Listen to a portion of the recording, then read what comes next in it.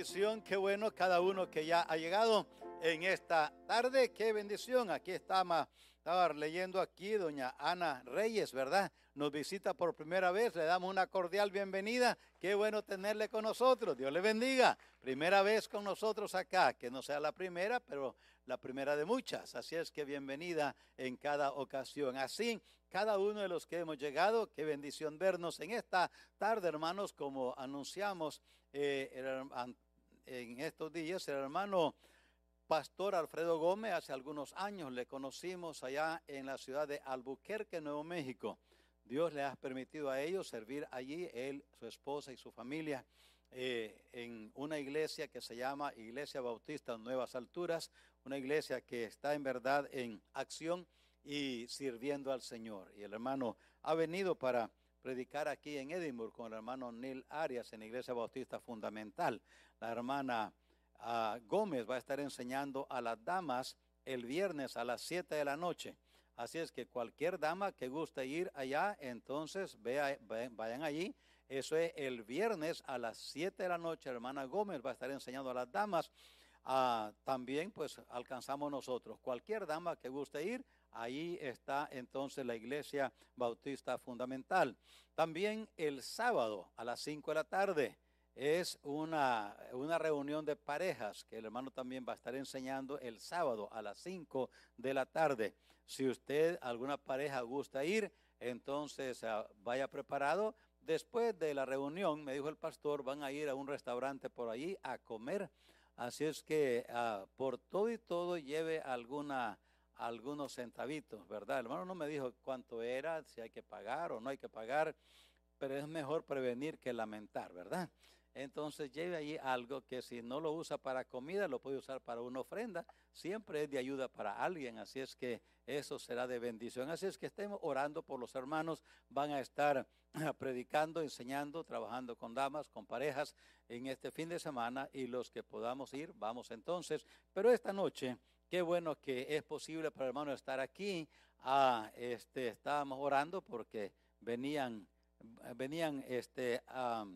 desde donde se quedaron anoche, Waco, ¿verdad, hermano? Así es que venían rápido, así volando bajo, pero llegaron, ¿verdad? Llegaron bien, eso es lo que queríamos, y ahora están allá con nosotros aquí. Así es que, hermano, Pastor Gómez, venga, hermano, lo que el Señor puso en su corazón, tráigalo para nosotros y va a ser de gran bendición. Ya viene amarrado, yo creo, ya viene alambrado. Ahí está enrancido, ahí está, hermano, ya está listo. Amén, ya lo listo, pastor. Amén. Gracias, que Dios le bendiga, pastor. Buenas tardes, hermanos. Es una bendición, un privilegio estar con ustedes esta tarde, esta bonita tarde. Y gracias, pastor, por su confianza y la invitación. Salimos de Waco hoy a las 11:30 de la mañana. Ahí es que sí veníamos volando bajo, como dice el pastor. No veníamos excediendo la velocidad, pero veníamos rapidito tratando de llegar, y llegamos aquí a las 6:15, así es que damos gracias a Dios por su protección. La razón que nos quedamos fue porque mi esposa quería conocer la Magnolia Home y todo eso que está ahí. Entonces llegamos ayer en la tarde a Waco y ya estaba cerrado, entonces decidimos quedarnos en la mañana, desayunar y todo eso, y pasar un tiempo ahí, tomar unas fotos y siempre poder llegar aquí. Y les felicito, pastor, iglesia, por lo bonito que está la propiedad. Qué cambiazo. La última vez que vinimos, estábamos haciendo cuentas, fue hace como 5 o 6 años atrás.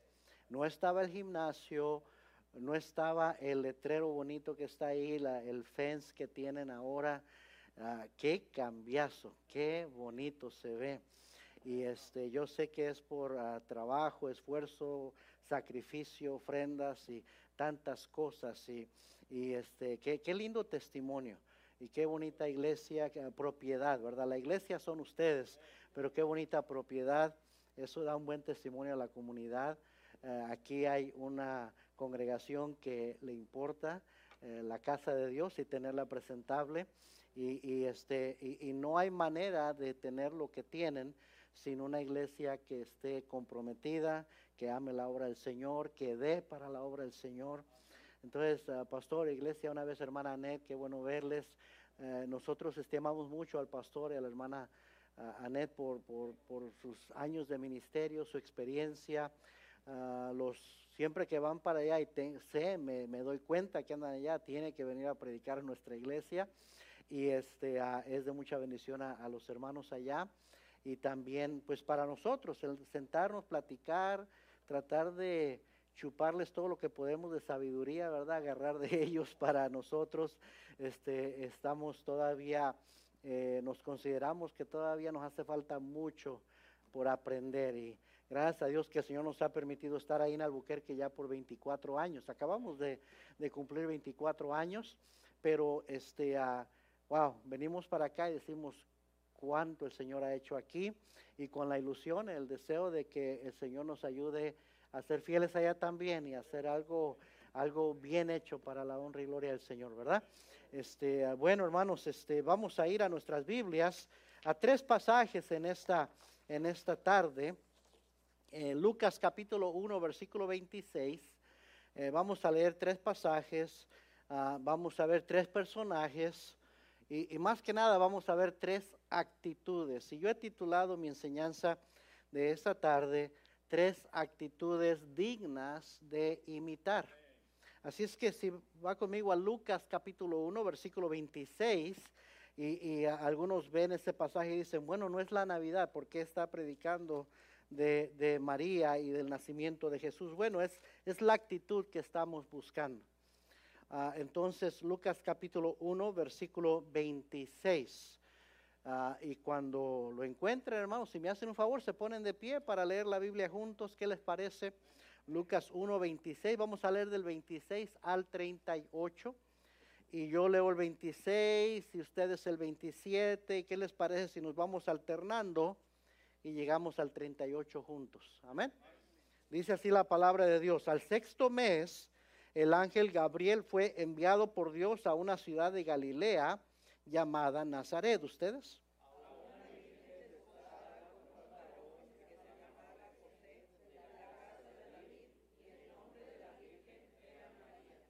Y entrando el ángel en donde ella estaba, dijo, salve, muy favorecida, el Señor es contigo, bendita tú entre las mujeres.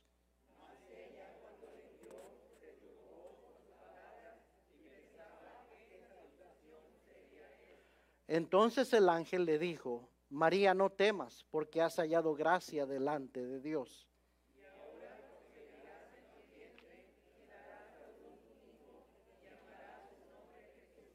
Este será grande y será llamado Hijo del Altísimo, y el Señor Dios le dará el trono de David su padre.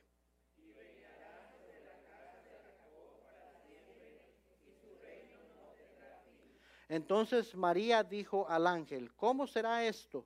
Pues no conozco varón.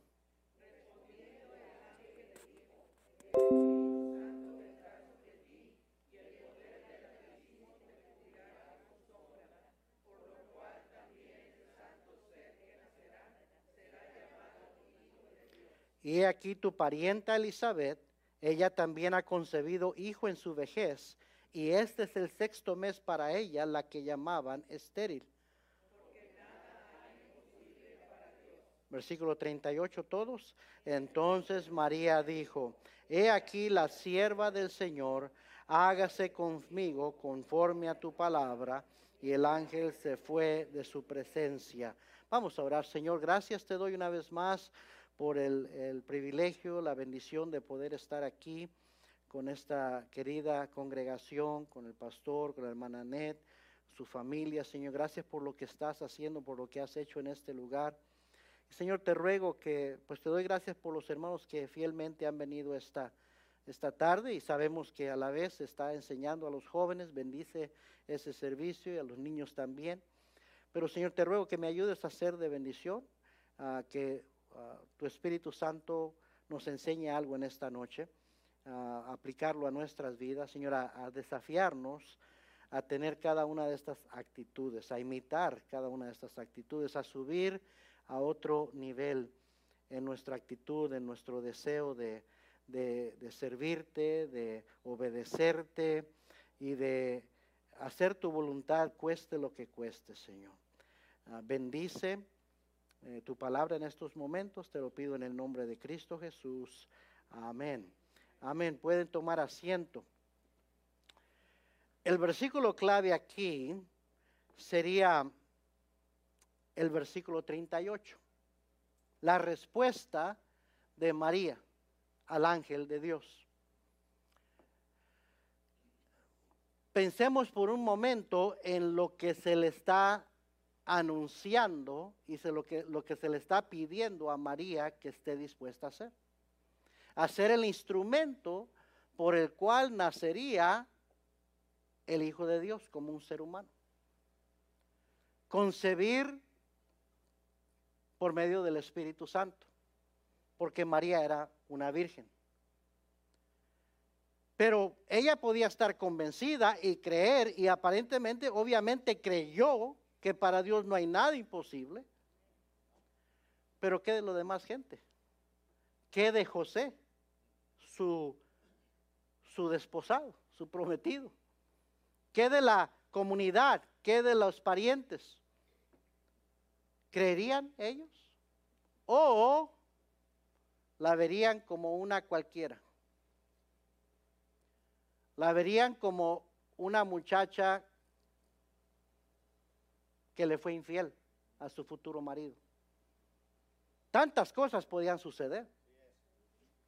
De hecho, nada más nos podemos imaginar la vergüenza que, aunque ella sabía lo que estaba sucediendo dentro de ella, pero la pena que ha de haber sentido al ver las miradas de la gente viéndola, y no saber cómo les explico, cómo les digo, y para que crean que no soy una mujer fornicaria, que esto es de Dios, que sí me entiende, ¿verdad? Ella podía decir, Señor, o sea, le dijo, ¿cómo es posible esto? El Señor le explica, pero pudo haber dicho, Señor, no me la voy a acabar con mi mamá, con mi papá, con mis parientes, con José. ¿Y qué tal si no me creen? ¿Saben lo que hacían con mujeres que habían fornicado y salían embarazadas sin estar casadas en aquel entonces y en esa cultura? Podría ser hasta apedreada. Podría ser quizás corrida de su casa, lárgate. Tantas cosas podían suceder. Pero la actitud de María es lo que debe sorprendernos y es la actitud digna de imitar. Versículo 38. Entonces María dijo, he aquí la sierva del Señor, hágase conmigo conforme a tu palabra. Y el ángel se fue de su presencia. No cuestionó, no argumentó, no trató de salirse, zafarse de algo que podía terminar muy mal para ella, sino que confió en Dios. Y tuvo esta actitud, una actitud de sierva. He aquí tu sierva. Hágase conmigo conforme a tu voluntad. Qué tremenda actitud. Que creo yo que deberíamos de tener todo cristiano. Todo cristiano deberíamos estar tan agradecidos con Dios por habernos salvado, que lo menos que deberíamos estar dispuestos a hacer es, Señor, aquí estoy para servirte. ¿Qué puedo hacer? Hoy en día, en realidad son muy pocos los que están dispuestos a tener esta actitud. Y la gran mayoría quieren que se les sirva. ¿Qué puedes hacer por mí? ¿Qué puede hacer la iglesia por mí? ¿Qué puede hacer el pastor por mí? ¿Qué pueden hacer los hermanos por mí? Pero muy pocos tienen la actitud, aquí estoy, Señor, lo que quieras hacer conmigo, aquí está tu siervo. Aquí está tu siervo. Es una actitud digna de imitar. Veamos otra actitud, Mateo 1, 18, la actitud de José. Porque este paquete, como dicen vulgarmente, esta bronca, también iba a ser para José. Ahora, por un momento él pensó en zafarse de esto, pero se quedó. Mateo 1:18, ¿ya lo encontró? Mateo 1:18. El nacimiento de Jesucristo fue así: estando desposada María su madre con José, antes que se juntasen, se halló que había concebido del Espíritu Santo. Oiga bien, estamos hablando de unos, no sé, ¿verdad? Unos 3 meses.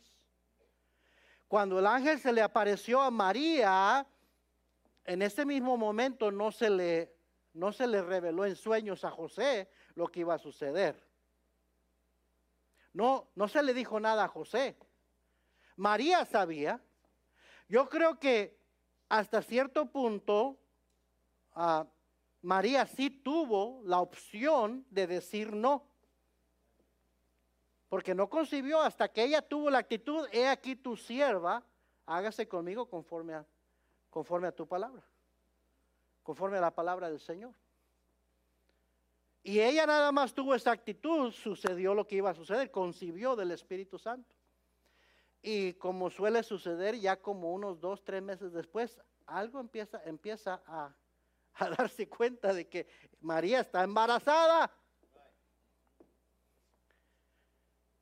Entonces José no sabía, a José no se le había dicho nada. De repente es obvio que María está esperando bebé. Leamos lo que dice.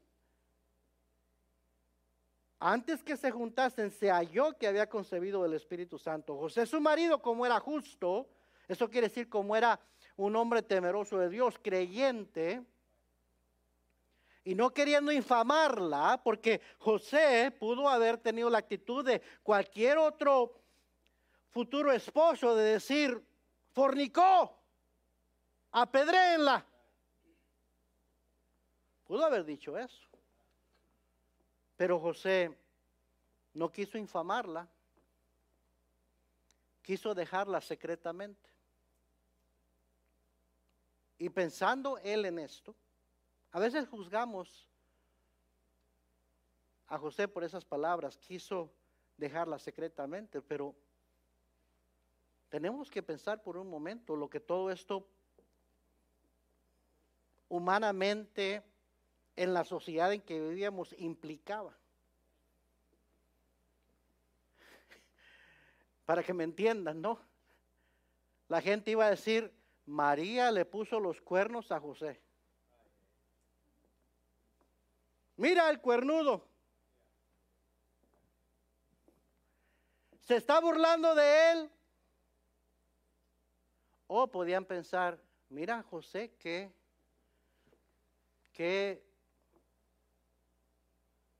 no la respetó. No se habían casado, no se habían unido en matrimonio, estaban en el desposorio, estaban comprometidos. Y la gente pudo pensar: mira, José se comió el pastel antes de la boda. Mira, José no respetó a María. ¡Oh! ¡Qué vergüenza! Lo engañó y se quedó. Qué poco hombre. Le vieron la cara. Tantas cosas, tantas actitudes que pudo haber tenido José.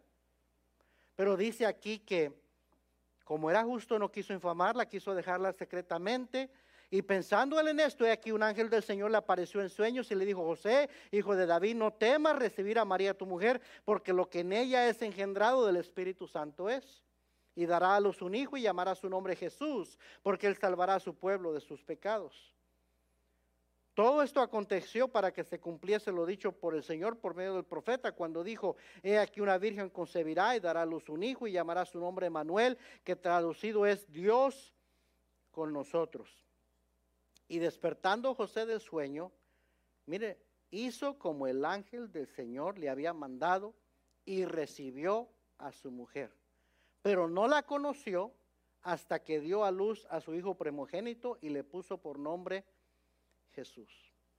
Y yo llamo esta una actitud de obediencia. Nadie le pidió permiso a José. Nadie le dijo, José, el ángel del Señor no se le apareció para decir, ¿estás dispuesto, José? No, le dijo, tú recibe a tu mujer, recibe a María, porque esto que está pasando en ella no es no es pecaminoso, no es algo incorrecto. Ella engendró del Espíritu Santo, el niño que va a nacer es nada menos que el Mesías, el Salvador del mundo, el Hijo de Dios. Quiero que le ponga por nombre Jesús.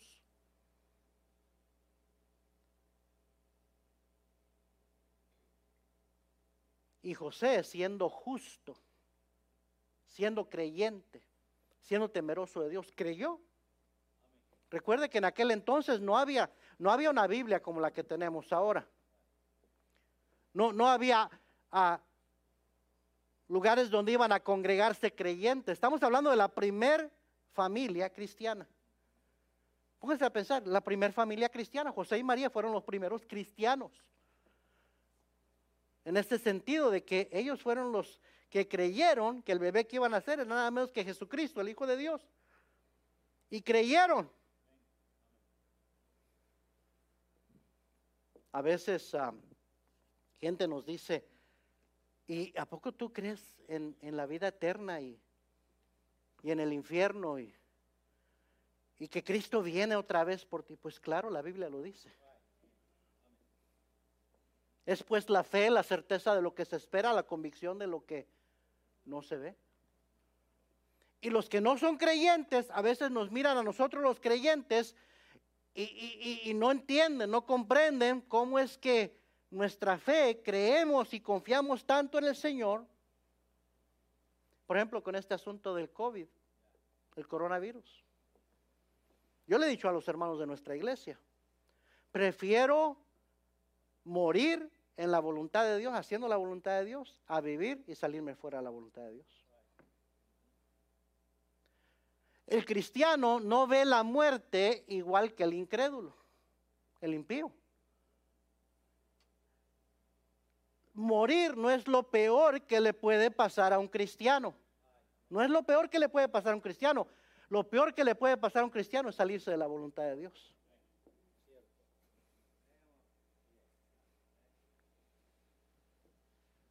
¿No fue el apóstol Pablo que dijo, para mí el vivir es Cristo, pero el morir es ganancia? Y eso deja a la gente incrédula rascándose la cabeza. ¿Estás loco? No, es que tengo fe. Que si tengo a Cristo en mi corazón, tengo vida eterna. La Biblia dice, el que tiene al Hijo, tiene la vida. Yo le pedí a Cristo que me salvara. En el verano de 1990, de 24 años de edad, le pedí a Cristo que entrara a mi corazón y me salvara. Y creo simplemente lo que dice primera de Juan 5:12. El que tiene al Hijo, tiene la vida. Estas cosas os he escrito a vosotros que creéis en el Hijo de Dios, para que sepáis que tenéis vida eterna. Y para que creáis en el nombre del Hijo de Dios. Amén. De cierto os digo, el que oye mi palabra y crea al que me envió, tiene vida eterna y no vendrá a condenación, mas ha pasado de muerte a vida. Entonces yo tengo esa seguridad. ¿Pero cómo? Porque la Biblia lo dice. Porque el Espíritu Santo me da convicción a mi corazón de que soy hijo de Dios. Y que si muero, nada sucede a un hijo de Dios sin que Dios lo permita. Mi papá falleció ahora en enero del coronavirus, 84 años de edad. Nuestro organista, pastor, usted sabe, en la iglesia, por más de 20 años. Y muy buena salud mi papá. Yo pensaba que iba a estar con todavía otros 7, 8, 9 años más, por lo menos. Pero el Señor tenía otros planes. Y sí, le duele a uno despedirse de un ser querido. Pero tengo la fe que lo voy a volver a ver. Mi papá, vimos la evidencia de una vida transformada, cambiada. Cuando Cristo le salvó, completamente transformó su vida. De ser un hombre músico, bebedor, mal hablado, grosero, vicioso, a ser un hombre de oración, a ser un hombre que leía su Biblia, que le hablaba a otros de Cristo. En los últimos 7 años, pastor, 6, 7 años, conté 56, 57 almas salvas que mi papá guió a los pies de Cristo. Y en su sepulcro, en su ataúd con él, puse su Nuevo Testamento y los papelitos con los nombres de esas 57 almas salvas. Y la última vez que mi papá salió a evangelizar fue la primera semana de noviembre, el año pasado, unas semanas antes de que se enfermara. Y yo, ahí tengo la foto de mi papá hablando, guiando a una pareja de ancianitos a los pies de Cristo, orando con ellos para que recibieran a Cristo como su Salvador. Yo sé dónde está mi papá el día de hoy. Porque la Biblia dice estar ausente del cuerpo es estar presente con el Señor. Y para el cristiano el morir no es lo peor que puede pasar. Es una graduación. Es estar ausente del cuerpo, estar presente con el Señor. Ahora no me malentienda, nadie queremos morirnos antes de tiempo. Pero no debemos temer como teme el mundo que no tiene esperanza. Amén. No se llene de cobardía, de temor, de miedo por lo que está pasando. Confíe en el Señor. Cuídese, sí, cuídese. Pero no deje de hacer la voluntad de Dios como excusa de que no me vaya a enfermar. ¿Cuántos cristianos hay que han dejado de ir a la iglesia? Que han dejado de servir al Señor, que han dejado de hablarle a otros de Cristo porque no me vaya a contagiar. Mira, si Dios quiere que te pase, te va a pasar en otro lugar fuera de la iglesia también. Yo me he dado cuenta que gente que no ha venido a la iglesia todo este tiempo por miedo al COVID, se ha contagiado en otro lugar de todas formas, porque no dejan de ir al Walmart, no dejan de ir al trabajo, no dejan de ir a otros lugares, pero sí a la iglesia no puedo ir ahí porque ahí a lo mejor sí me enfermo. Es una actitud. ¿O vamos a confiar en el Señor o no? Pero la gente incrédula comprende por qué el cristiano por fe vive como vive, hace lo que hace. Y estoy seguro que José sabía que gente no lo iba a comprender, pero él estuvo dispuesto a obedecer. Una actitud de obediencia. Amén, hermanos. Y veremos otra actitud, segunda a los Corintios capítulo 12. Segunda a los Corintios capítulo 12. Y versículo 14.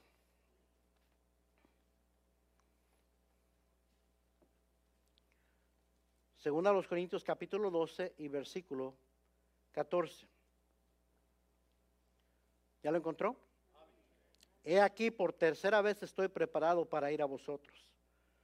Y no os seré gravoso, porque no busco lo vuestro, sino a vosotros. Pues no deben atesorar los hijos para los padres, sino los padres para los hijos. Déjenme parar ahí un momento. Pablo está escribiendo esta segunda epístola a los Corintios, a esta iglesia, la iglesia más carnal del Nuevo Testamento. La iglesia que le dio más problemas a Pablo. Una iglesia donde había miembros en esa iglesia que lo calumniaban al apóstol Pablo de haber sido, de haber andado en fornicación, de ser un ladrón, de no ser apóstol. Porque mire, cuando la gente anda en la carne, cuando gente es carnal, cristianos, cuando cristianos son carnales, dicen barbaridades. Cuando cristianos andan en la carne, dice la Biblia que se parecen a hombres naturales, o sea, a hombres inconversos. ¿Y sabía usted que la Biblia dice que solo el cristiano puede comportarse peor que un incrédulo? Por eso debemos tener cuidado con el viejo hombre, la carne, porque ahí está. Y la Biblia dice que hay que despojarnos de ella y que hay que crucificarla diariamente, porque ese viejo hombre está viciado conforme a sus concupiscencias, está maleado, está mal habituado, le gusta el pecado, corre al pecado y es lo más feo de nosotros. La carne, el viejo hombre, es lo más feo. Es de donde Cristo nos sacó. Dice el salmista: pacientemente esperé a Jehová y oyó mi clamor, y se inclinó a mí, oyó mi clamor, me hizo sacar del pozo de desesperación, del lodo cenagoso. Puso luego mis pies sobre peña, enderezó mis pasos. Puso luego en mi boca cántico nuevo, alabanza a nuestro Dios. No se nos olvide de dónde nos sacó el Señor, del lodo cenagoso. Pero ese viejo hombre, esa vieja naturaleza que debería estar muerta, ahí está y revive continuamente. Por eso el único remedio para la carne es crucificarla. Por eso Cristo le dijo a los que querían ser sus discípulos: el que no toma su cruz y viene en pos de mí, no es digno de mí. La cruz es para crucificar la carne. Porque el cristiano carnal, bien, Pablo mismo, siendo tan sencillo, tan humilde, tan transparente, lo decía: lo que quiero hacer no lo hago, y lo que no quiero hacer, termino haciéndolo. Miserable de mí, ¿quién me librará de este cuerpo de muerte? Dijo: el problema conmigo es que soy carnal, vendido al pecado. Eso decía el apóstol, el gran apóstol Pablo. Creo que era un poquito más espiritual que usted y yo. Pero ¿sabe qué pasa? Si el pastor se atreve a decirle a un hermano: hermano, tu problema es que eres carnal, capaz que hasta se va de la iglesia indignado. ¿Cómo se atrevió el pastor a llamarme carnal? El problema es que sí somos carnales. Y el apóstol Pablo batallaba con ser carnal, y usted y yo, ¿a poco no batallamos con eso? Esa es la razón detrás de los conflictos, los pleitos, las divisiones en la iglesia, de las calumnias, de los chismes, la carnalidad de muchos miembros. ¿Sí me está siguiendo? Ahora, antes de juzgar a un hermano carnal, ore por él, porque recuerde, usted también lucha con su carne. No seamos tan prontos para juzgar a otros, porque sabe que usted y yo también tenemos luchas con nuestra carne.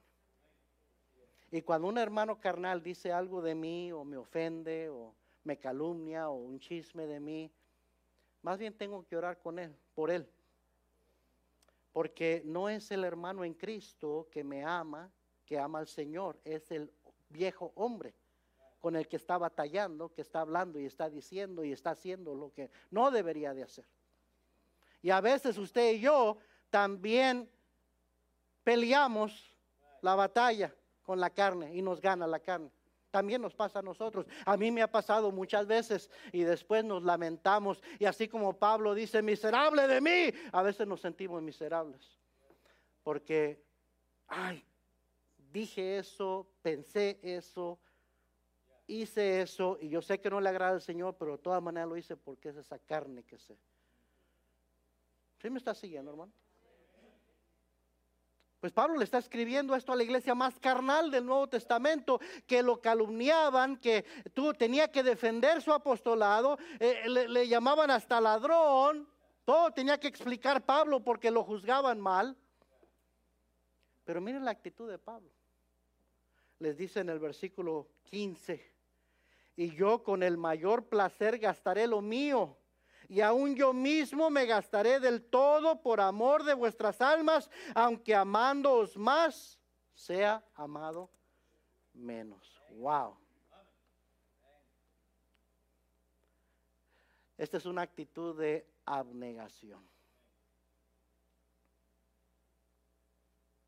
Aunque ustedes no me amen, yo los voy a amar más. Y estoy dispuesto a gastar lo mío, no les voy a pedir ni un 5, no me tienen que dar nada. Yo no les pido, yo voy a gastar lo mío y aún mismo yo me gastaré por amor de vuestras almas.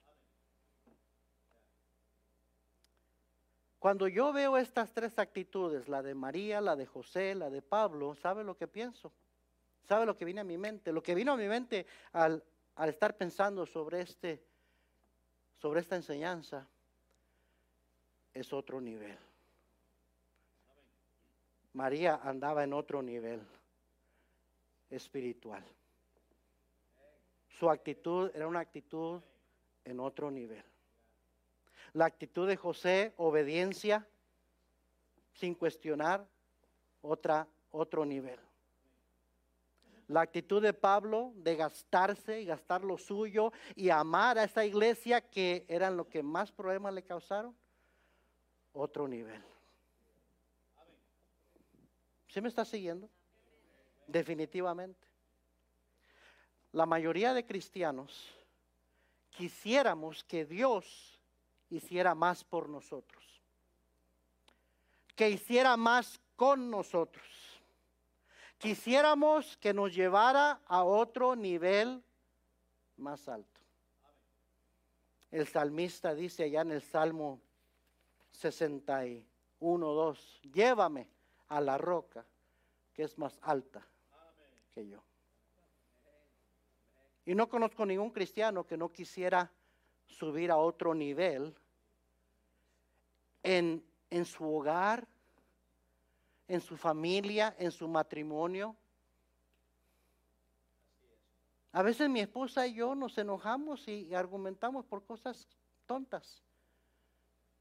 Y después me lamento haberle dicho algo, haberme enojado por algo, y quisiera que nuestro matrimonio estuviera en otro nivel, que no batalláramos con esas cosas. Y yo no conozco cristiano que no desearía lo mismo. ¿Está de acuerdo conmigo o no está de acuerdo conmigo? Quisiéramos que como padres, ser mejores padres, que el Señor nos llevara a otro nivel de sabiduría para saber navegar bien a nuestros hijos. Quisiéramos que nuestros hijos, Dios los llevara, especialmente a ellos, a otro nivel más alto que nosotros, que ellos fueran mejores cristianos que nosotros. No me diga que no. Quisiéramos que Dios elevara nuestra posición económica, que nos llevara a otro nivel económicamente. No me diga que no, hermano, hermana. Todos aquí hemos pedido, Señor, bendíceme.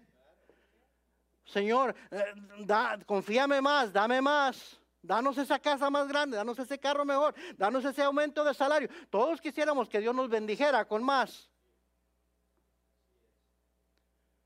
Mi trabajo, en mi negocio. Como iglesia, yo creo que no hay pastor, no hay líderes en una iglesia que sinceramente aman al Señor, aman a su iglesia, que no quisieran en su iglesia ver más almas salvas, más visitantes, más decisiones en el altar, más bautismos, más familias nuevas, más asistencias, que mi clase dominical, que mi clase bíblica creciera, que las ofrendas subieran. Todos quisiéramos ir a otro nivel más alto, pero pocos cristianos estamos dispuestos primero nosotros a subir a otro nivel. Sígame, por favor. Quisiéramos que el Señor nos llevara a otro nivel, pero no estamos dispuestos a dar mayor esfuerzo, a subir a otro nivel en esfuerzo. No quisiéramos tener que trabajar más, pero sí quisiéramos que nos dieran un aumento, que mi negocio aumentara, pero sin tener que trabajar más. Que tuviéramos más visitantes, pastor, y más familias visitando la iglesia, pero no quiero trabajar más. Quisiéramos que el Señor nos llevara, nos aumentara, pero sin que me cueste más tiempo. Quisiéramos ser más consagrados, más espirituales, tener más conocimiento, más crecimiento espiritual. Pero esas cosas cuestan esfuerzo, cuestan trabajo, cuestan tiempo, consistencia. Y eso ya como que no nos interesa tanto. Proverbios 15:24 dice: el camino de la vida es hacia arriba al entendido. El cristiano que entiende que lo que es la vida cristiana, lo que es, por qué el Señor nos dejó aquí, nos puso en una iglesia, es para que vayamos subiendo a otro nivel. La vida cristiana es hacia arriba. Siempre es hacia arriba. Siempre es hacia adelante, nunca es para atrás.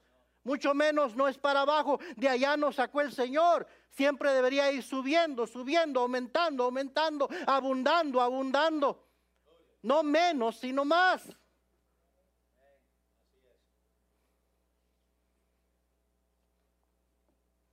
Romanos 12:11 dicen lo que requiere diligencia, no perezosos, fervientes en espíritu, sirviendo al Señor. La vida cristiana toma diligencia. La salvación es gratuita, es un regalo de Dios. Pero una vida bendecida, las bendiciones de Dios sí cuestan. Y lo que cuestan es obediencia, disposición, consistencia. La Biblia es un libro de promesas. Pero cada promesa es una promesa condicional, siempre hay una condición. Queremos la promesa, pero nos gusta tener que cumplir la condición. La razón que María fue escogida y usada como ninguna otra mujer es porque tuvo una disposición cual ninguna otra mujer. He aquí, Señor, tu sierva, haz conmigo conforme a tu palabra. Pase lo que pase, me critiquen, me juzguen mal, me vaya mal, pero Señor, aquí está tu sierva. Y nadie más tuvo esa actitud que María tuvo. Y por eso ella fue escogida entre todas las mujeres, para que fuera el instrumento por el cual naciera el Hijo de Dios. La razón que José fue escogido y usado para ser el que iba a crear, el que iba a instruir, el que iba a proteger al Hijo de Dios, sin ser su hijo de él, de sangre. Pero a él se le dio la responsabilidad de ser el papá, el protector, el proveedor, el instructor, ¿sí me está siguiendo? Sin recibir ningún reconocimiento. Humanamente hablando, ¿qué reconocimiento hay para José? Una mujer sola criando a un hijo estaba completamente desamparada. Y por eso hacía falta un varón de Dios que fuera responsable y cuidara de ella y cuidara de ese hijo que no era de él. ¿Sí me está siguiendo? La razón que Josué fue escogido es porque tuvo una disposición a confiar y a obedecer cual pocos o quizás ningún otro hombre hubiera estado dispuesto a tener. La razón que el apóstol Pablo fue el más grandemente usado y el que más resalta de todos los apóstoles, el más grandemente usado, que escribió la mayoría del Nuevo Testamento, que plantó un montón de iglesias, es porque estuvo dispuesto a gastarse a sí mismo como ningún otro de los apóstoles. De ningún otro apóstol vemos, por lo menos que haya quedado registrado en la Biblia, que tuvo la actitud del apóstol Pablo: me gastaré yo mismo por amor a vosotros. Y es por eso que el apóstol que sobresale de todos es el apóstol Pablo, porque tuvo una actitud como ninguno de los demás apóstoles.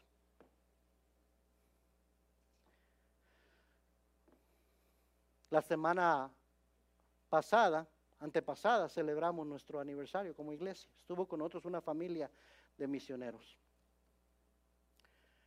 Hubiera visto qué linda familia. Jóvenes, niños, hasta pequeñitos, todos tocando un instrumento. Uno tocando el banjo, otro tocando la guitarra, otro tocando el mandolín, creo que se llama. Otros niños unas guitarritas chiquitas. Cantaron muchos cantos en el servicio. Preciosa familia. No solo eso, niños bien portaditos, bien disciplinados, sirviendo al Señor. Uno nada más se pone a pensar cuánto tiempo ensayando, practicando, para que esos niños desde pequeñitos ya sepan tocar un instrumento. Y los demás disfrutamos de cómo Dios puede usar una familia así para su servicio, para alabar su nombre, para inspirar a otros. Pero no nos ponemos a pensar en el tiempo, el esfuerzo, la diligencia, el trabajo, la instrucción, la corrección. Y me pongo a pensar, una familia que está en un nivel cual pocas familias estamos dispuestos a ir.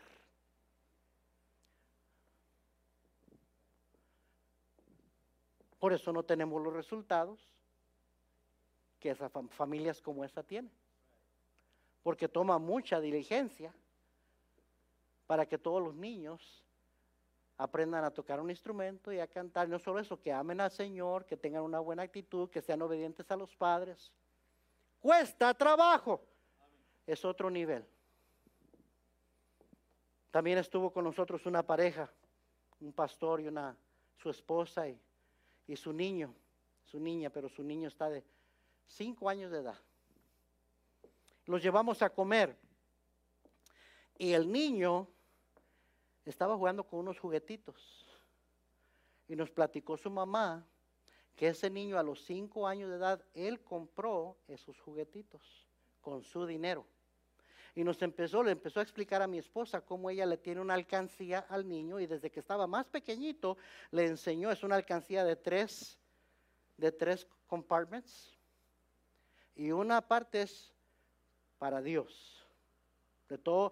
Y ese niño desde pequeñito se le enseñó de que el dinero no es gratis, no se regala, todo te cuesta. Así es que por cada tarea que haces en casa, por cada chore, por cada cosita como tender tu cama, recoger tus juguetes, sacar la basura, chiquito el niño, se le da algo y entonces tiene que poner aparte lo que es de Dios primero,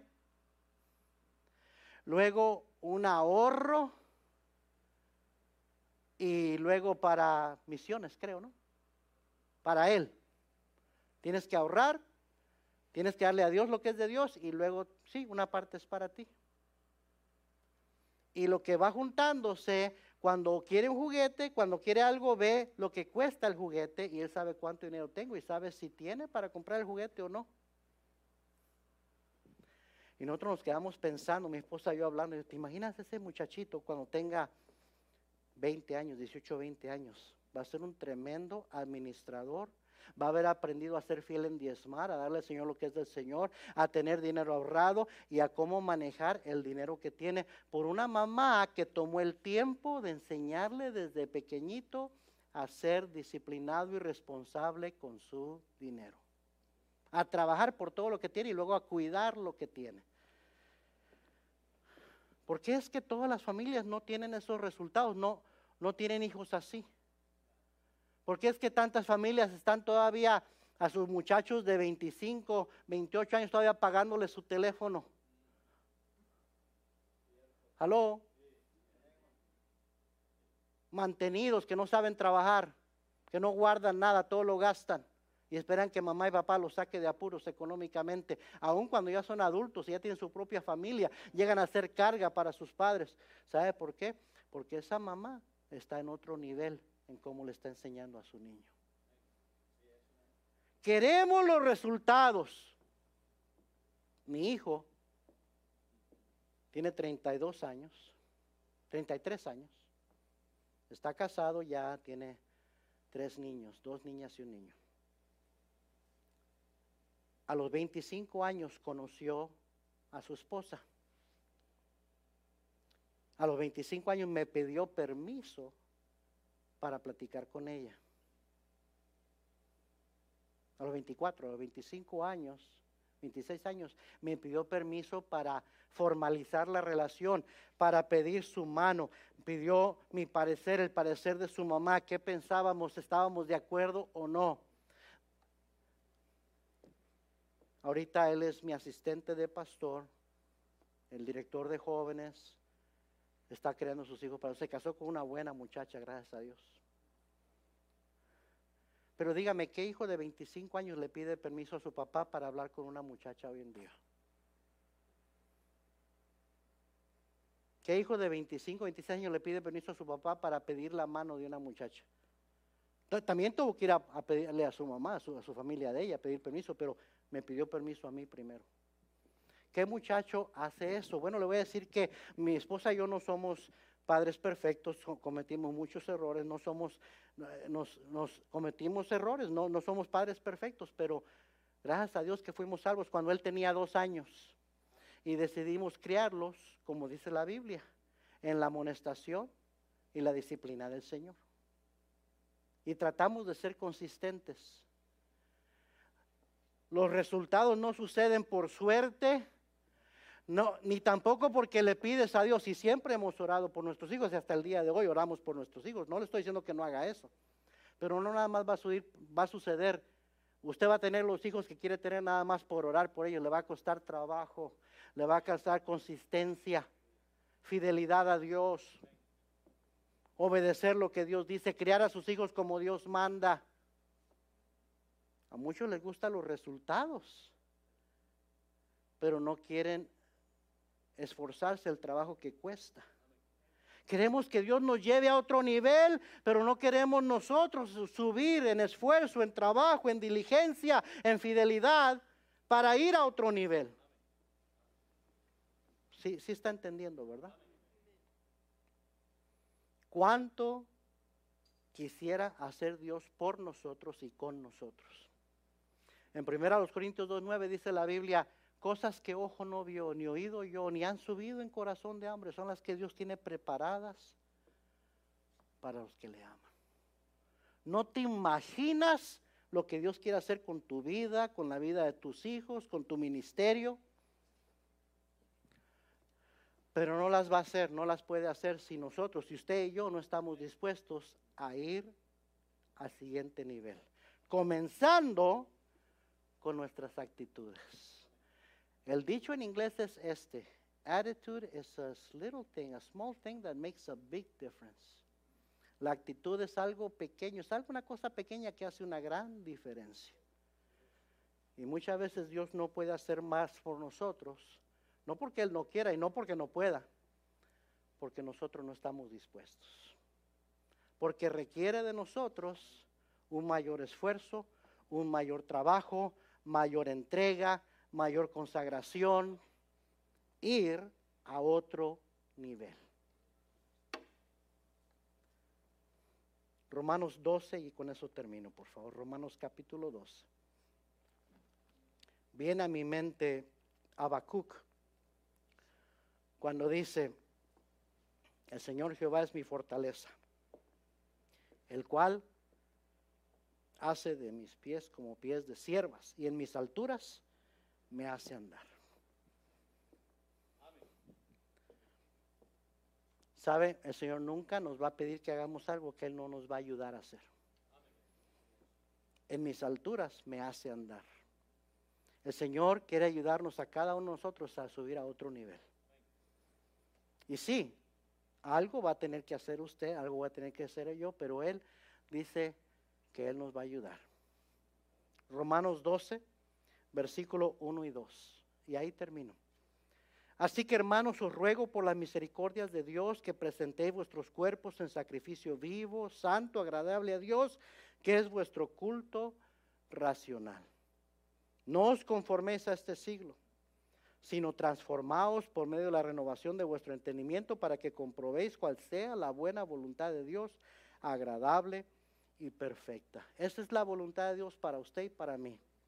Que presentemos nuestros cuerpos, así como usted está haciendo esta noche.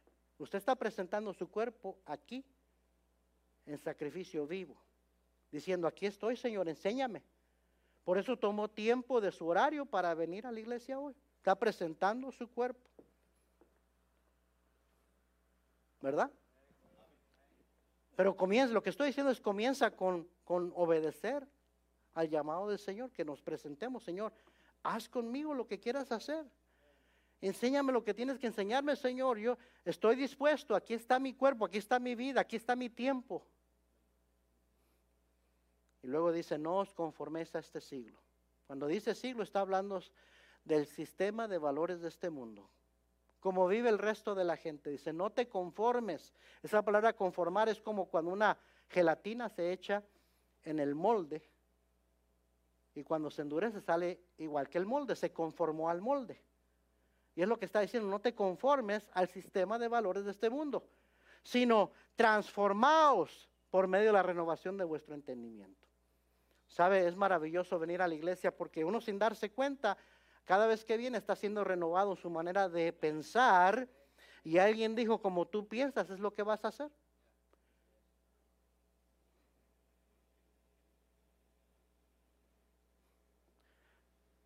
La decisión es esta, o voy a conformarme, voy a ser un conformista y quedarme como estoy, o voy a ser transformado. Voy a estar dispuesto a que el Señor renueve mi manera de pensar y transforme mi vida. Voy a ir a otro nivel o me voy a conformar a ser igual que todos los demás. Es una decisión. Es una decisión. ¿Está a gusto donde está usted? En su nivel de espiritualidad como cristiano, en su servicio, con su hogar, con su esposa, su esposo, con su matrimonio, con sus hijos, económicamente, está conforme, ahí ya está estancado, o quisiera que el Señor le ayudara a subir a otro nivel. Comienza con su actitud. Aquí estoy, Señor, he aquí tu sierva, tu siervo. Sí, Señor, voy a obedecer a lo que tú me pides que haga. Y voy a estar dispuesto a gastar lo mío y a gastarme yo. Abnegación. Actitudes dignas de imitar. Que están obviamente en otro nivel. ¿Y sabe qué? Yo quiero subir a otro nivel. Aquí tienen ustedes a un pastor que les ha guiado como iglesia.